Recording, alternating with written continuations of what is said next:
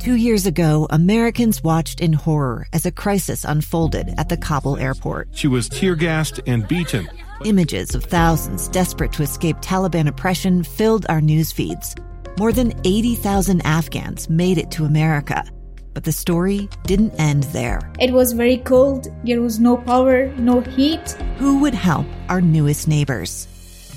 I'm Andrea Smartin. In Stranger Becomes Neighbor, you'll hear the stories of some remarkable refugees who left their homes and their dreams behind, only to start over from zero. Their only possession was 3 blankets. And you'll meet Americans who stepped up to help them. You want me to come when you deliver your baby.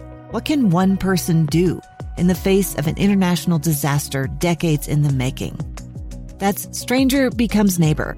Find us at kslpodcast.com. Follow us on Apple Podcasts or anywhere else you listen.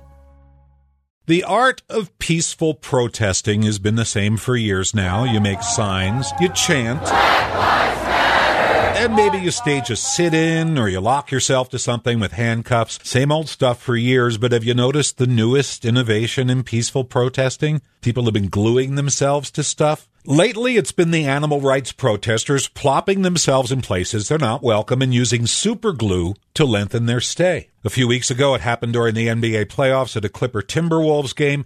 Here's the play-by-play as a woman glued herself to the court. Somebody has fallen, a arena worker has fallen at the other end. And nope, it was a PETA protester, but how would the play-by-play guy know that it's a super glue protest? Seriously. If she fell, is there blood down there? No, it's glue. The glue sets in seconds, but it takes 24 hours to fully cure. So if security is quick, they can peel up the protester. But if they're not so fast, it's a problem. Like yesterday at a Starbucks in New York where Oscar-nominated actor James Cromwell glued his hand to the counter. It was a protest against vegan milk prices. Stop this practice of charging customers more for something that should be available to everybody. This glue thing goes back to 2019, when a protester on the courthouse steps in England used too much super glue and was seriously stuck. My face was totally glued.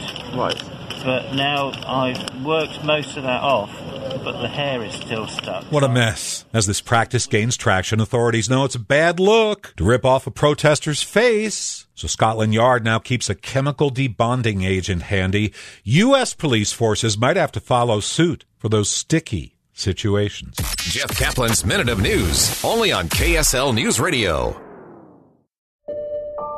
I'm Dave Cawley, investigative journalist and host of the podcast Cold. Don't miss Cold's new Season 3, where I look into the unsolved disappearance of Cherie Warren, a woman last seen leaving her job at a Salt Lake City office in 1985. Police cast suspicion on Cherie's estranged husband and boyfriend, but never made any arrests or recovered Cherie's remains. Find Cold Season 3, The Search for Cherie, anywhere you get your podcasts.